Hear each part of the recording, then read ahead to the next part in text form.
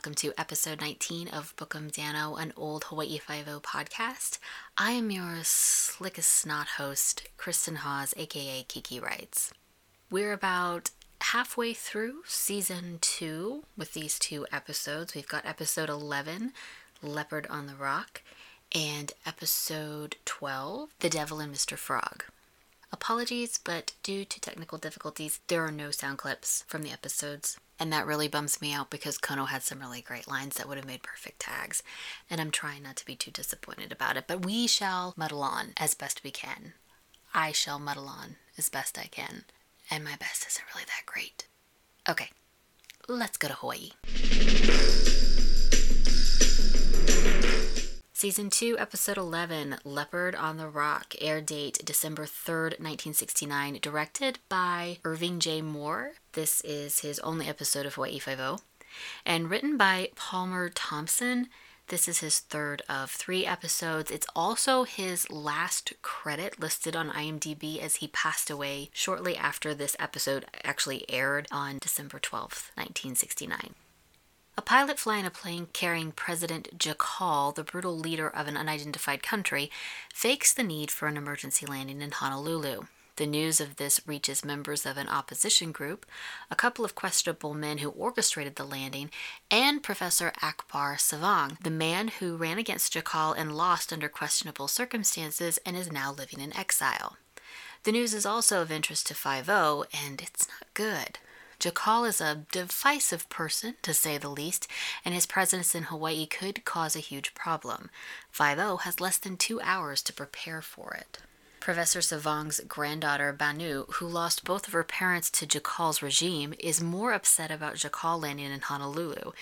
She feels her grandfather should be the leader of their country and that America is fine with any leader that isn't communist, even if they're killers.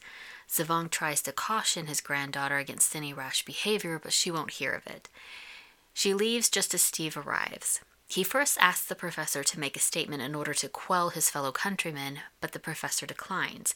He then asks him not to make any statement at all, which Savang agrees with. He then tells Steve the horrible story of his son's death and makes it clear that he doesn't seek personal vengeance like some people do. A member of the resistance working at a restaurant seizes an opportunity when the driver of a gasoline truck headed to the airport stops in. He knocks him out and takes his place, driving the truck to the airport himself. Banu and her friends are at the airport too, getting together a protest. Also at the airport are the 2 shady guys, Clovis and Walters, who are plotting to steal money from Jacall's plane as the president is carrying $10 million that he's embezzled from his country's treasury. Steve meets with Luang Koryo, a consul from Jacall's country, to America. He wants the protesters outside of the airport dispersed, which Steve won't do. He tries to convince Koryo to have the president switch planes instead of staying in Honolulu until his plane is repaired, but the president most likely won't do it. Five-0 goes out to the runway to meet Jacall's plane. Meanwhile, the resistance member in the gas truck breaks through the police line and also heads for the runway, intending to ram Jacall's plane. Five-0 intercepts him, and Steve stops him by shooting out his tire. The plane lands without further incident. Because the plane check will take 24 to 36 hours, and Jacall won't switch planes, Five-0 has babysitting duties. Jacall has a few of his countrymen carrying briefcases handcuffed to their wrists, claiming they're important papers that he won't leave at the consulate or on the plane. Koryo has arranged for the president to take a suite at one hotel, but Steve informs him that Kono will be there instead. The president will be staying at a different hotel, and he's reluctant to allow Koryo to know. Jacall appreciates Steve's cautiousness as someone who trusts no one, but eventually allows Koryo to come along. The protesters attempt to stop Jacall's car from leaving the airport, not realizing that it's Kono. Dano gets out to confront them, letting them know it's illegal for them to be blocking the road. As the protesters hassle Danny about Five-0's involvement with Jacall, he subtly moves them to the side of the road so the car can pass. Banu is angry about their failure. Fellow protester Mickey says they can find out where Jacall is staying. She says they're done with protesting. They only respect what they fear, and they fear violence. Five-0 sneaks Jacall to another hotel in a delivery truck. Steve assigns Chin-Ho to tail Koryo, which ends up connecting him with Clovis and Walters. There's a lot more going on than any of them had suspected. He orders extra security for Kono's suite, which is a good thing, because Banu is on her way to the room. And she's armed. So this is another one of those episodes in which it is stressed that Steve does not care about anything happening beyond Hawaii.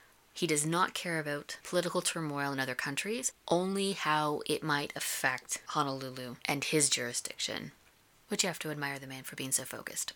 So it makes for some pretty good scenes with Koryo and with Jakal because of his emphasis on his duties. And his duty is very much focused on containing a powder keg and making sure there's a match not put to it.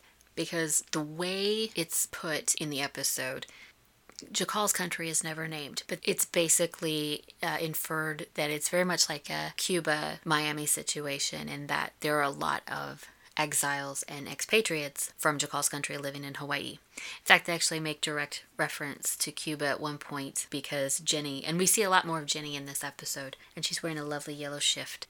But she intercepts Kono because she's been trying to get a hold of Steve because she hears the news on the radio like everybody else. And she's been trying to get a hold of Steve and she can't find him, and so she intercepts Kono when he comes into the office and asks where Steve is. Kono doesn't know, and she's like, well, have you heard the news? Jakal is landing in Honolulu. And Kono's like, Fidel Castro would be more welcomed in Miami. So that gives you a good context of exactly how disliked Jakal is and kind of how much of a joke it is that he's called president and he was elected, especially when we have the scene with Savang and his granddaughter Banu, and basically how it's put is that Savang won that election, but Jakal had the backing of the military and he just took over and exiled him, and as a result, Banu's parents were tortured to death and murdered in one of his jails. So you can understand why Banu is really, really upset about Jakal's presence in Honolulu and her frustration with her grandfather, who is being very calm and very, I will go about business as usual. And that kind of sharpens the contrast between Jakal and Savang, especially when Steve stops by and first asks him to make a statement, then asks him to make no statement, and then Savang tells him that other men seek vengeance, I don't.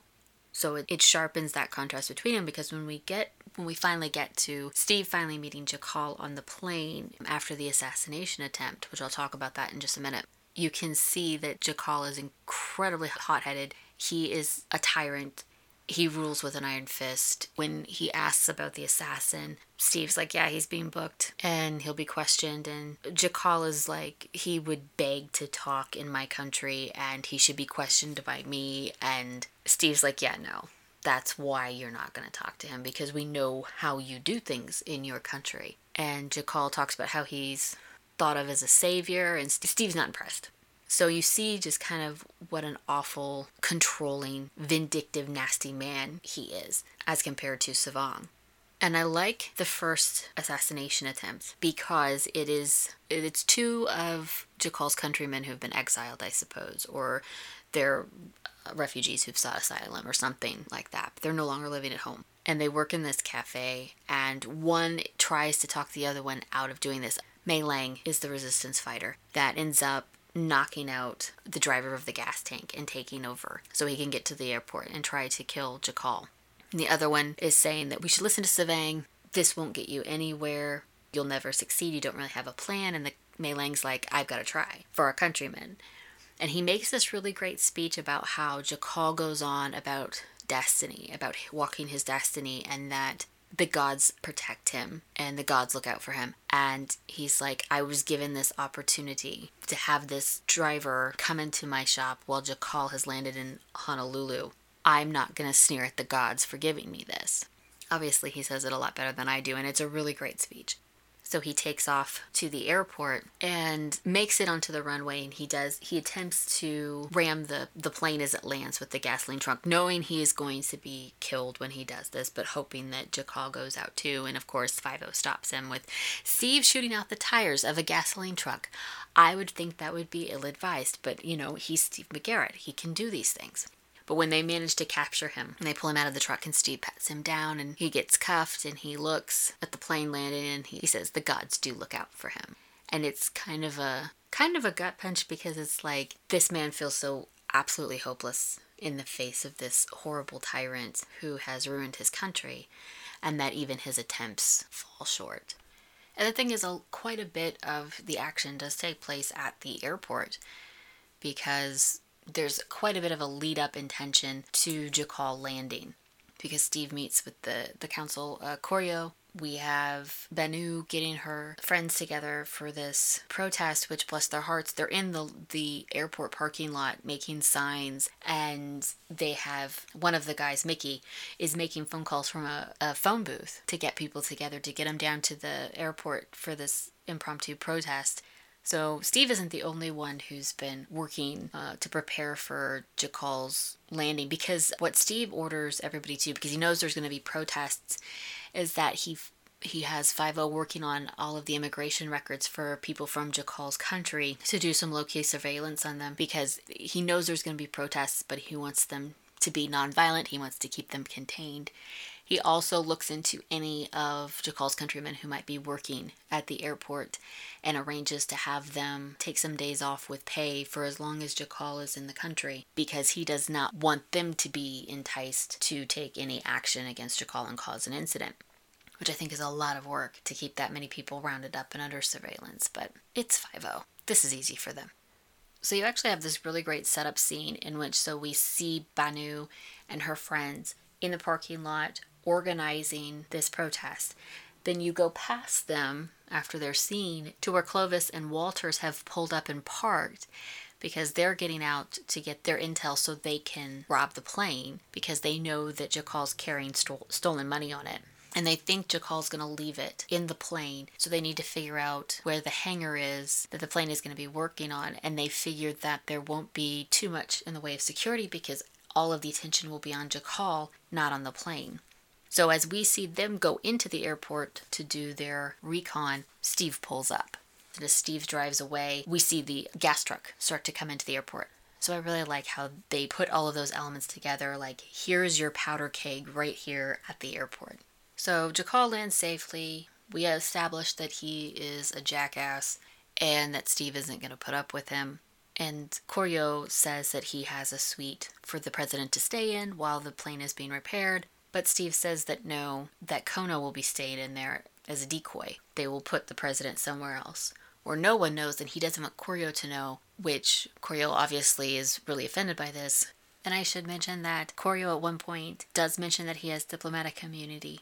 But the president, who doesn't really like McGarrett, also doesn't trust anyone, and he likes that Steve makes Koryo squirm. He has this little smile when they're going back and forth, like he really appreciates Steve's putting Koryo in a difficult spot. And it's only when Koryo says that if he doesn't know where the president is, the president can't be kept up with news from his country, that Jakal relents and says he needs to come with us. He needs to know so we can keep in touch. And so they sneak him out in a delivery truck. Meanwhile, Kono goes out in Jakal's car, and the protesters find out about this, so they go and make a human chain across the road to try to keep him from leaving. Danny gets out and talks to the protesters, and the protesters are saying things like, why don't you just run us down? Why don't you just shoot us? The implication is that because 50 is currently escorting Jakal, or they think that 50 is escorting Jakal, that they would be willing to use their violent tactics, and Dano makes quite clear that no, that's not how they do things.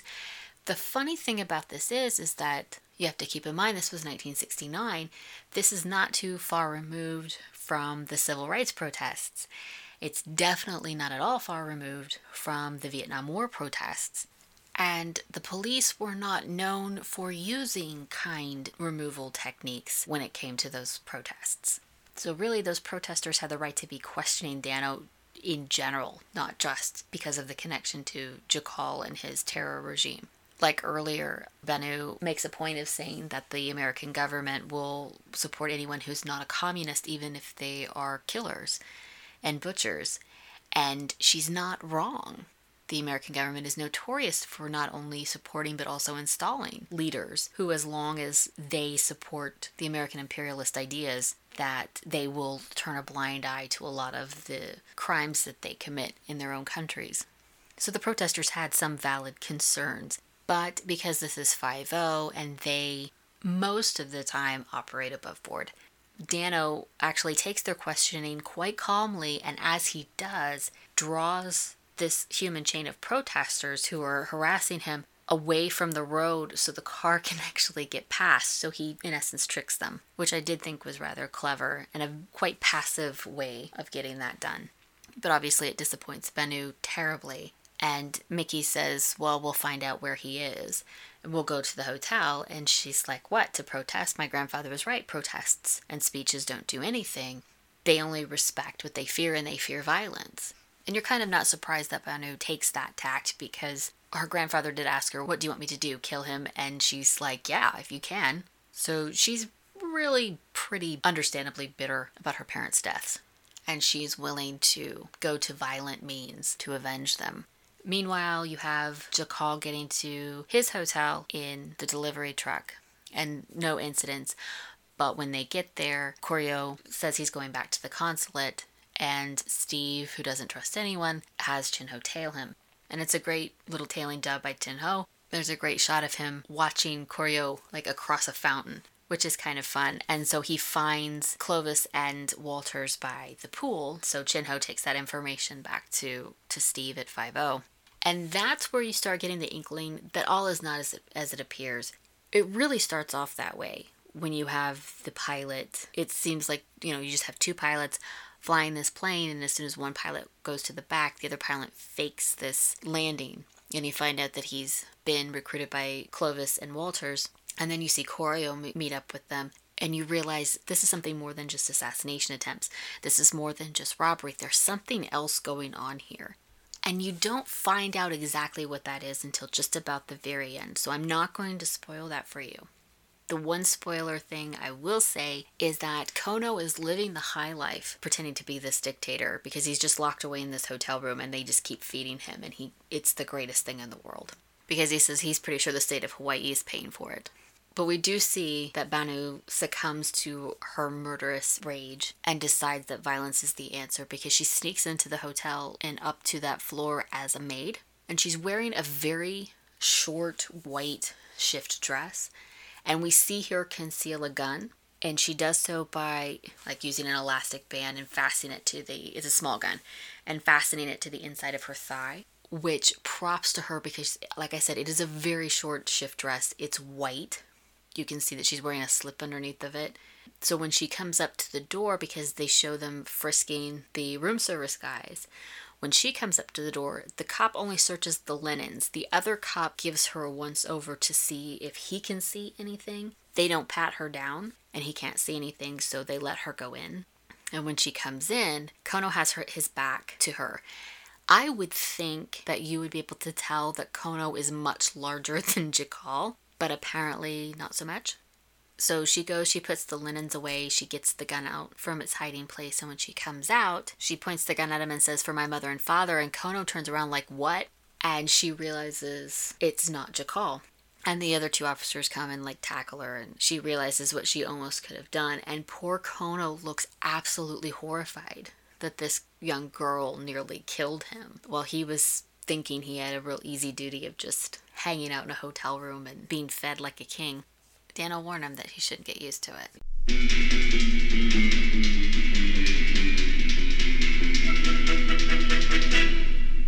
So let's take a look at our guest cast, who all deserve diplomatic immunity because they're so great. Professor Akbar Savang was played by Joe DeSantis. He has 153 credits listed on IMDb going back to 1949. He was in TV shows like Sea Hunt, Bourbon Street Beat, Rawhide, Surfside 6, Thriller, Route 66, Car 54, Where Are You?, The Untouchables, 77 Sunset Strip, Wagon Train, Voyage to the Bottom of the Sea, Perry Mason, The Munsters, Gunsmoke, The Doris Day Show, Bonanza, Mission Impossible, The Flying Nun, Mannix, and Cannon. He was in the movies The Brotherhood, Blue, The Professionals, Madam X, Cry Tough, Al Capone, and I Want to Live. And he was in the TV movies Honor Thy Father, It's Good to Be Alive, Contract on Cherry Street, and Suburban Beat. Luang Koryo was played by Paul Stevens. We'll see him in one more episode. He was Dr. Paul Fuller on The Nurses, and he was Brian Bancroft on Another World. He also turned up in the shows Naked City, Doctors and Nurses, Man from U.N.C.L.E., The Defenders, Wild Wild West, Ironside, Mission Impossible, The Rookies, Mannix, Gunsmoke, Get Christy Love, SWAT, The Streets of San Francisco, and The Rockford Files.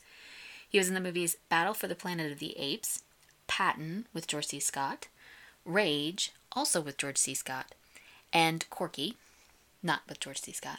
And he was in the TV movies Montserrat, Law of the Land, and In the Glitter Palace. President Jakal was played by Titos Vandis. He was Mr. Nicholas on Beretta.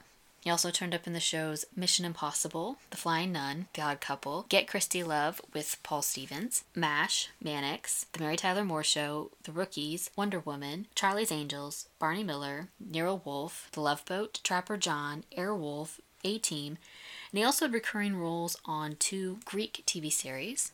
He was in the movies Fletch Lives, Oh God, Movie Madness, A Piece of the Action, The Exorcist, The Other Side of Midnight, and Stiletto. And he was in the TV movies The Last Angry Man, Satan's Triangle, The President's Mistress, and Terror at Alcatraz. Banu Savong was played by Cynthia Hull. She was Anne on Here Come the Brides. She was also in episodes of The Andy Griffith Show, The Monkees, Ironside, The Flying Nun with Joe DeSantis, who played her grandfather in this episode, and Adam 12. She was also in the movies High Yellow and The Young Runaways, and she was in the TV movie Wild Women. Malcolm Hood Clovis was played by Bruce Wilson.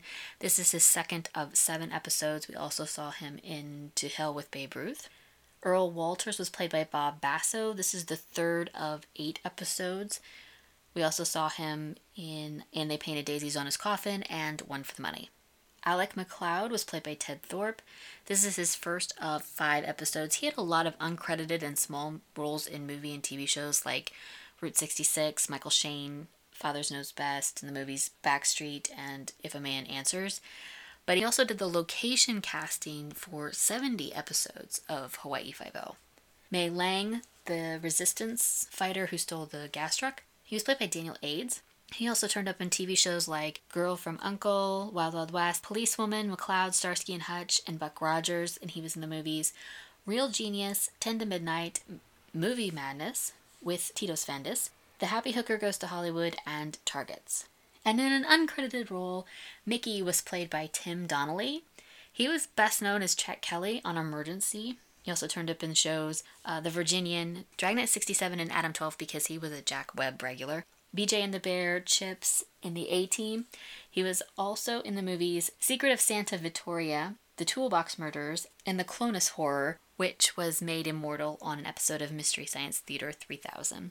He often turns up in projects that are directed by his brother Dennis Donnelly, so it was kind of no surprise when I saw that Dennis was listed as the assistant director on this episode of Hawaii Five-0. But Dennis will actually go on to direct 6 episodes of the show, so we'll talk about him later. The director of this episode, Irving J. Moore, this is his only episode of Hawaii Five-0. But he did direct 26 episodes of The Wild Wild West, 12 episodes of Tightrope, 7 episodes of Maverick, 6 episodes of 77 Sunset Strip, 14 episodes of Hawaii and I, 6 episodes of Perry Mason, 14 episodes of Gunsmoke, 7 episodes of Korg 7000 BC, 12 episodes of Petrocelli, 10 episodes of Bigfoot and Wild Boy, 15 episodes of 8 is Enough, 59 episodes of Dynasty, and 52 episodes of Dallas. He also directed the TV movie Making of a Male Model, and he directed the TV miniseries Dynasty: The Reunion. And that is Leopard on the Rock. It's a real solid episode. Instead of having Five-0 solving crimes, you actually have Five-0 trying to prevent crimes. And then you throw in the political element and how this can blow up on a much larger scale because Jakal being such a controversial character in so many ways, it kind of ups the ante a little bit. You also get the nice twist at the end of how this all plays out and comes together. Maybe it's not the most exciting episode, but it definitely is still very interesting. It's worth a watch. Episode 12, The Devil and Mr. Frog. Air date December 10th, 1969, directed by Michael O'Hurley. This is the second of 36 episodes for him, and written by Robert C. Dennis. This is the 5th of 6. Someone in a devil mask checks on a little boy chained in a room. Outside, he has a conversation with another masked man, instructing Mr. Frog that if he's not back by 5, that he's to kill the boy.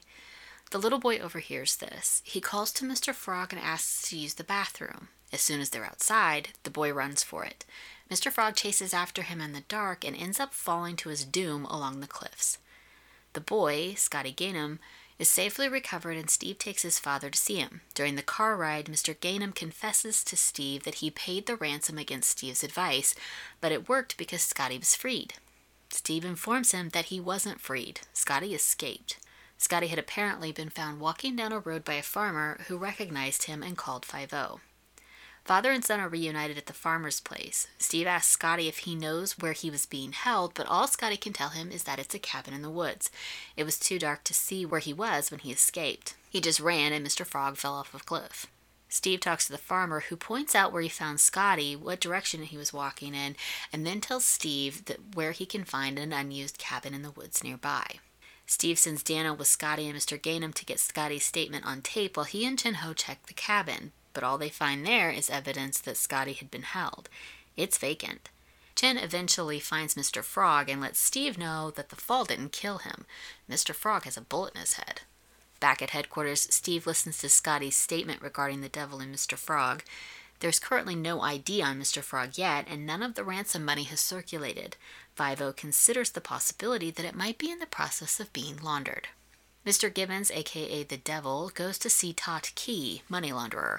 It seems that Gibbons' partner, Pete Cawley, aka Mr. Frog, had made a deal with Tot Key to buy $300,000 ransom money for $150,000 in clean money.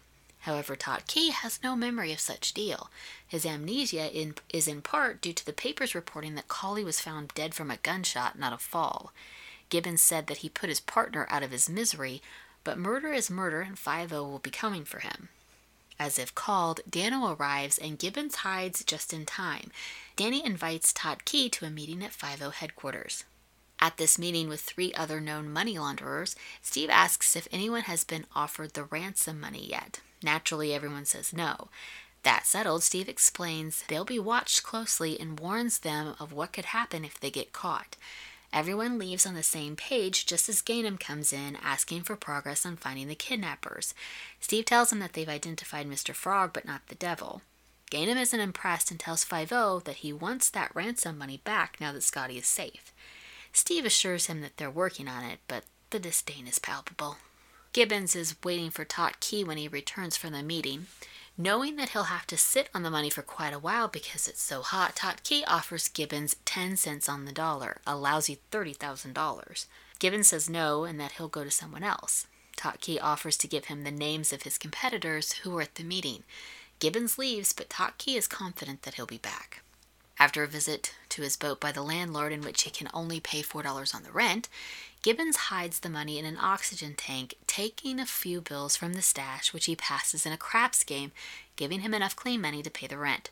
When the hot bills turn up, Steve goes undercover as a dock worker for a minute to shoot craps and nab the guy who passed the bills. The man tells him that he won that money in another crap game and he has an alibi for the kidnapping. Now Steve and 5-0 know that whoever has the money is desperate enough and how they'll pass it. Tot Key finds this out too, and he doesn't like it.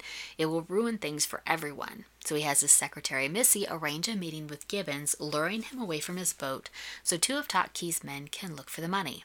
Gibbons, however, isn't lured far enough, and he witnesses the men searching the boat. When one of them starts to pull something up from the side of the boat, Gibbons shoots him. Danny brings the shooting to Steve, pointing out that Gibbons did time with Cawley. It's enough of a coincidence to bring 5-0 to the boat for a search and questioning. They don't find the money, but they take Gibbons into custody anyway. Gainham spoke to the kidnappers. It's possible that he might recognize the voice. Dano asks if Steve is taking odds, and he's willing to give him 2.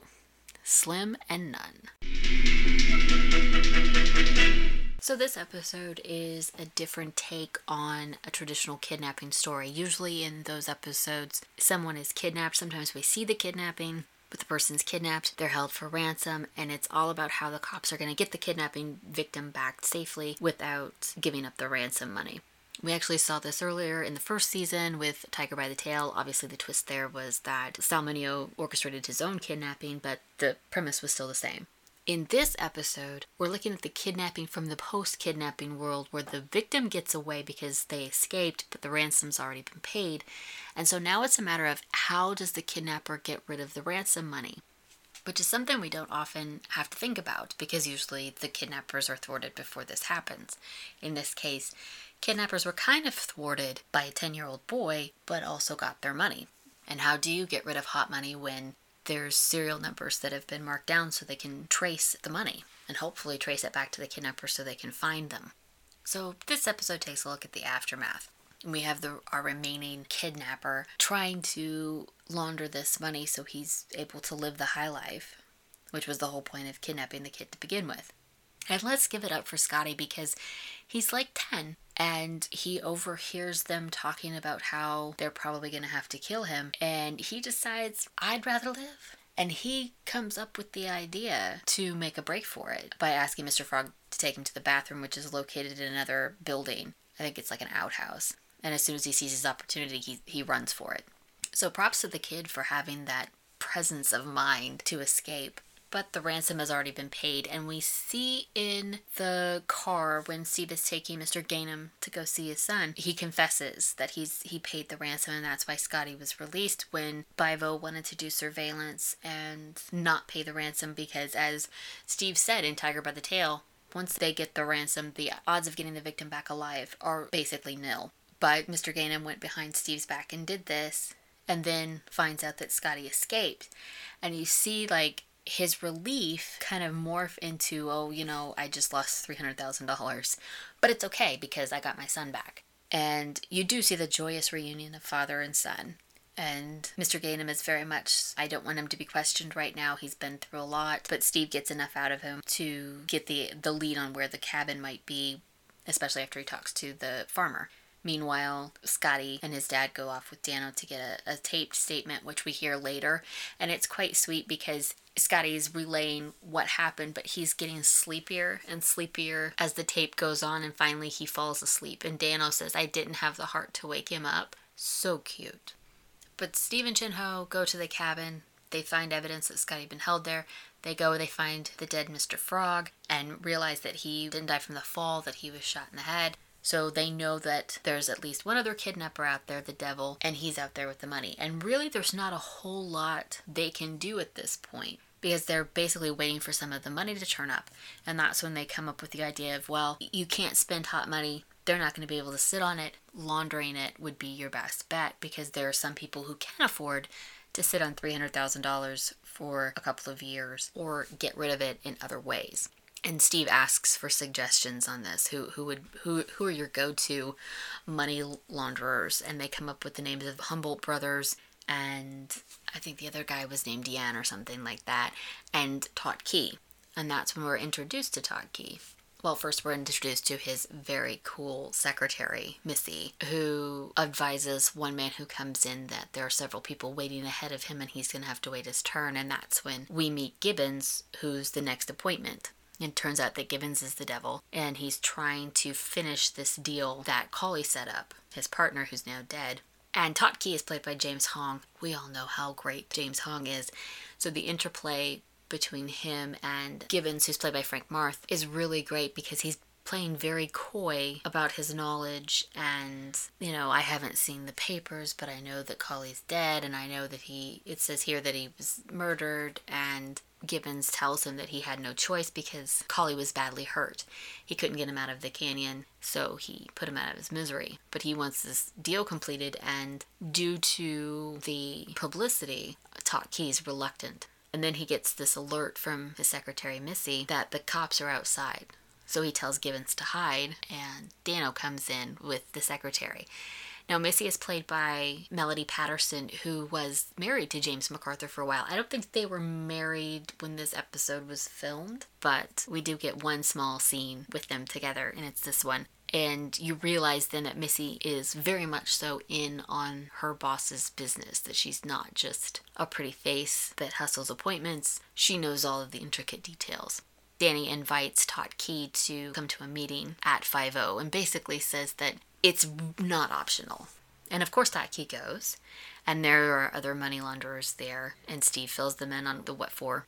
Another great scene because the Humboldt brothers never speak, but the other guy and Taki do, and they're very careful about what they say because they're trying to make sure that they look like, I have no idea what you're talking about with the money laundering. We are all honest businessmen and we respect 5-0 and Mr. McGarrett greatly.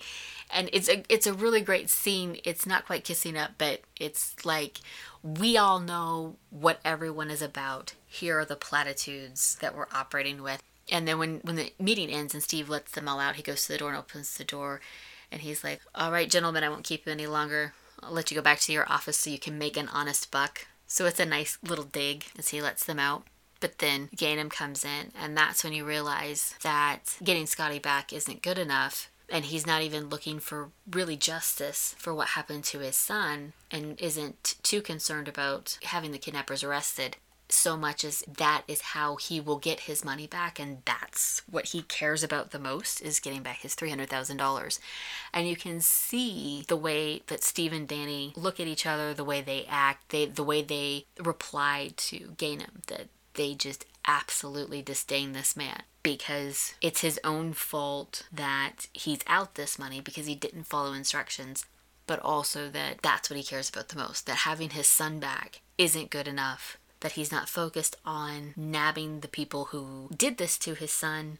I mean, let's face it, 10-year-olds are resilient, but he's probably going to be needing years of therapy after this. Justice would go a long way in easing that boy's mind, and yet his father's focus isn't even there. He wants his money. And he leaves very dissatisfied with the way 5-0 is going about getting his money back. And Steve really doesn't care. And Taki pretends not to care about Gibbons' plight because Gibbons' still waiting for him when he gets back to the office. And he ends up making him the offer of 10 cents on the dollar, which Gibbons finds insulting. And he leaves. And Missy questions Taki about that, and he's like, oh, he'll be back. So Gibbons ends up going back to his houseboat, that's where he lives, on this boat in the marina. And his landlord comes by, and his landlord is a character. And this is why I'm sad that there are no sound clips, because this guy is a real pip. Anyway, he asks for permission to come aboard because he wants to collect his rent, and all Gibbons has is $4. And he's like, take it if it's good for you. And the guy takes the $4 and then says, I'll be back day after tomorrow. And so Gibbons is pretty frustrated and he's pretty desperate because he has all this money and he can't even pay the damn rent. So he stashes it from the suitcase it's in to an empty oxygen tank, like a scuba tank. And he takes some of the bills out, and that's when he runs them in a crap game in order to get some fresh cash, which he uses then to pay off the landlord later. And for a hot second, we get Steve undercover as a dock worker. So he's a little grungy and he's wearing a blue button-down shirt and he's being very active in this craps game that's being played, and he ends up arresting at first, but talking to the guy that passed the bills, and he absolutely has an alibi. And he didn't see the guy who laid down the money because, well, you don't look at the guy's face, you look at the bills when you're playing craps. I will take his word for it because I have seen craps played multiple times on multiple TV shows and multiple movies. I still have no idea how this game works. You throw money down, you throw dice, and someone declares you a winner or a loser. It's magic to me. I will stick to blackjack and poker. I can deal with that. So 5-0 realizes how the kidnapper might be desperate enough to pass the bills, and of course this knowledge also reaches Taki, and he knows exactly who's doing it. And he's pretty upset about that, because at one point Gibbons did come back to him and he only offered him 12.5 cents on the dollar, and Gibbons again wouldn't take it and hung up on him. And so when he finds out that he's passing money in the craps game, he's really upset, and he's like, why didn't he come to me? And Missy points out, well, he did. And so he decides that he needs to arrange a meeting, in air quotes, with Gibbons. And basically it's just a way to lure him away from the boat so two of his men can go searching for the boat. Here's the thing. So he hid this money in an oxygen tank, which makes sense. Who's going to look in an oxygen tank for a bunch of ransom money? But what he ended up doing was tying it to a rope and hanging it off the side of his boat. So one of the guys who's searching the boat sees this and goes, this is suspicious, and starts pulling it up. Well, Gibbons didn't go very far, and he's watching the guys raid his boat, and when the guy starts pulling this rope up, and you just get a glimpse of the oxygen tank, he shoots him. Gibbons shoots him. Well, here's the thing. Gibbons isn't even on the boat. He's a ways away from the boat. The guy is not a threat to him, and he shoots him, and HPD seems to be fine with this. like, oh, well, he shot a prowler. He shot a prowler in broad afternoon with tons of witnesses. The prowler was on his boat. He wasn't on his boat. He was a distance away. The prowler was apparently not even armed. Just in what universe is this okay? The Hawaii Five-0 universe, I guess, because this shooting is really, really suspect. But it works out in 5-0's favor because HBD mentions it because the dead prowler is one of Taki's men, and they find out that Gibbons served time with Kali, so they go talk to him. And like I said, it was really kind of a bizarre choice to hang the oxygen tank off the side of the boat.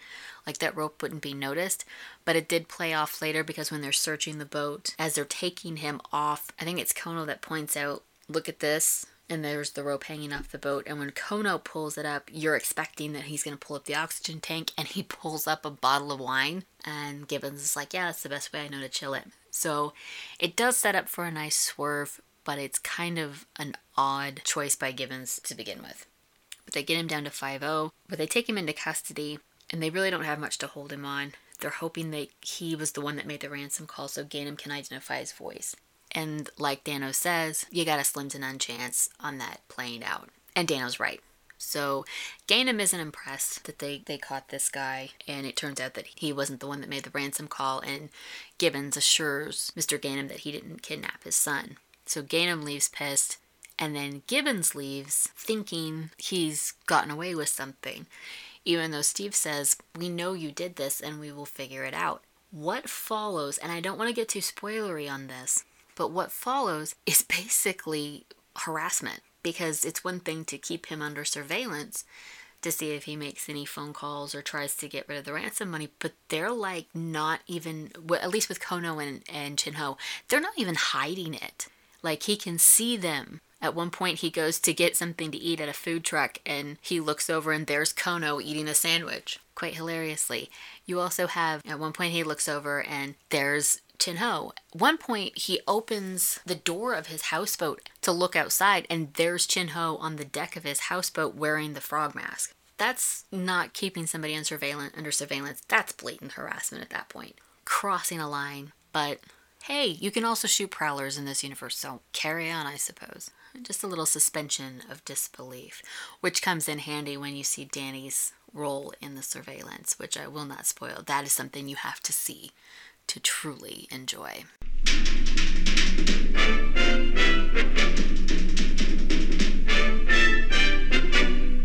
Also truly enjoyable is this guest cast, so let's take a closer look at them.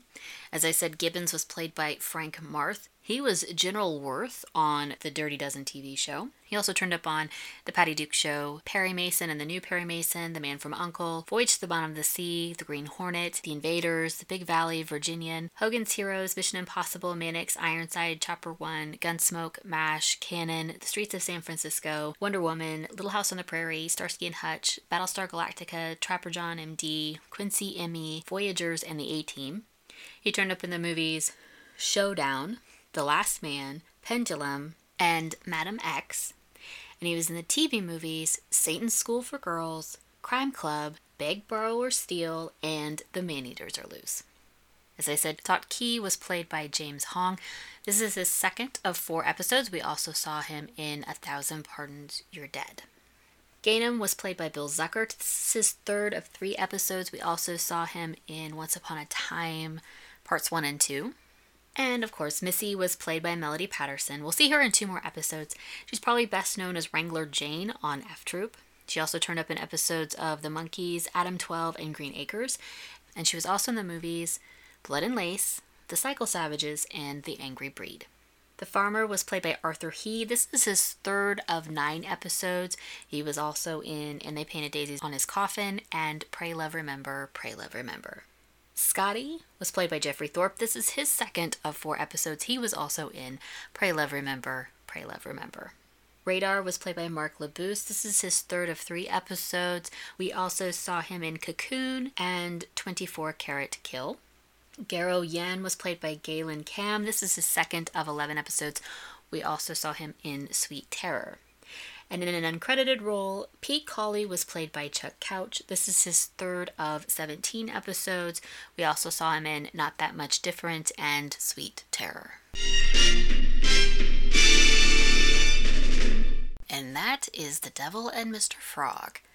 I know I didn't really go on about this episode too much, but it really is quite a good episode. Like I said, it is a different take on this simple kidnapping tale, and we get to see the aftermath of the kidnapping and the troubles the kidnapper has to go through to get rid of the money that he has. And there's also a nice twist at the end about what Gibbons does in order to get rid of the money. It doesn't go the way you think it will, but then when you think back to the rest of the episode, it makes perfect sense. This one does things differently. It's definitely worth a watch.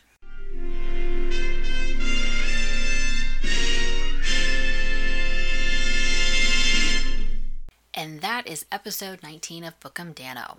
2 really solid episodes. Think I liked The Devil and Mr. Frog just a little bit better than Leopard on the Rock, but they're both actually quite good and enjoyable watches. And both of them have some nice twists, and that's always fun.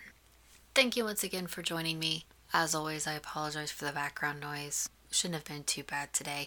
Also, recording with a sore throat was probably not my smartest idea, but I do a podcast about a 50-year-old show. We already know I don't make good decisions. If you'd like to find me online, you can do that by going to my blog, kikywritesabout.com. It is the home for Bookum Dano. And if you need my bad decisions and consequences in real time, you can do that by following me on Twitter at Kiki Writes. So enjoy life like you're Kono standing in for a cruel dictator in a hotel suite, and make sure you have a solid deal to get rid of that ransom money. Until next time, aloha.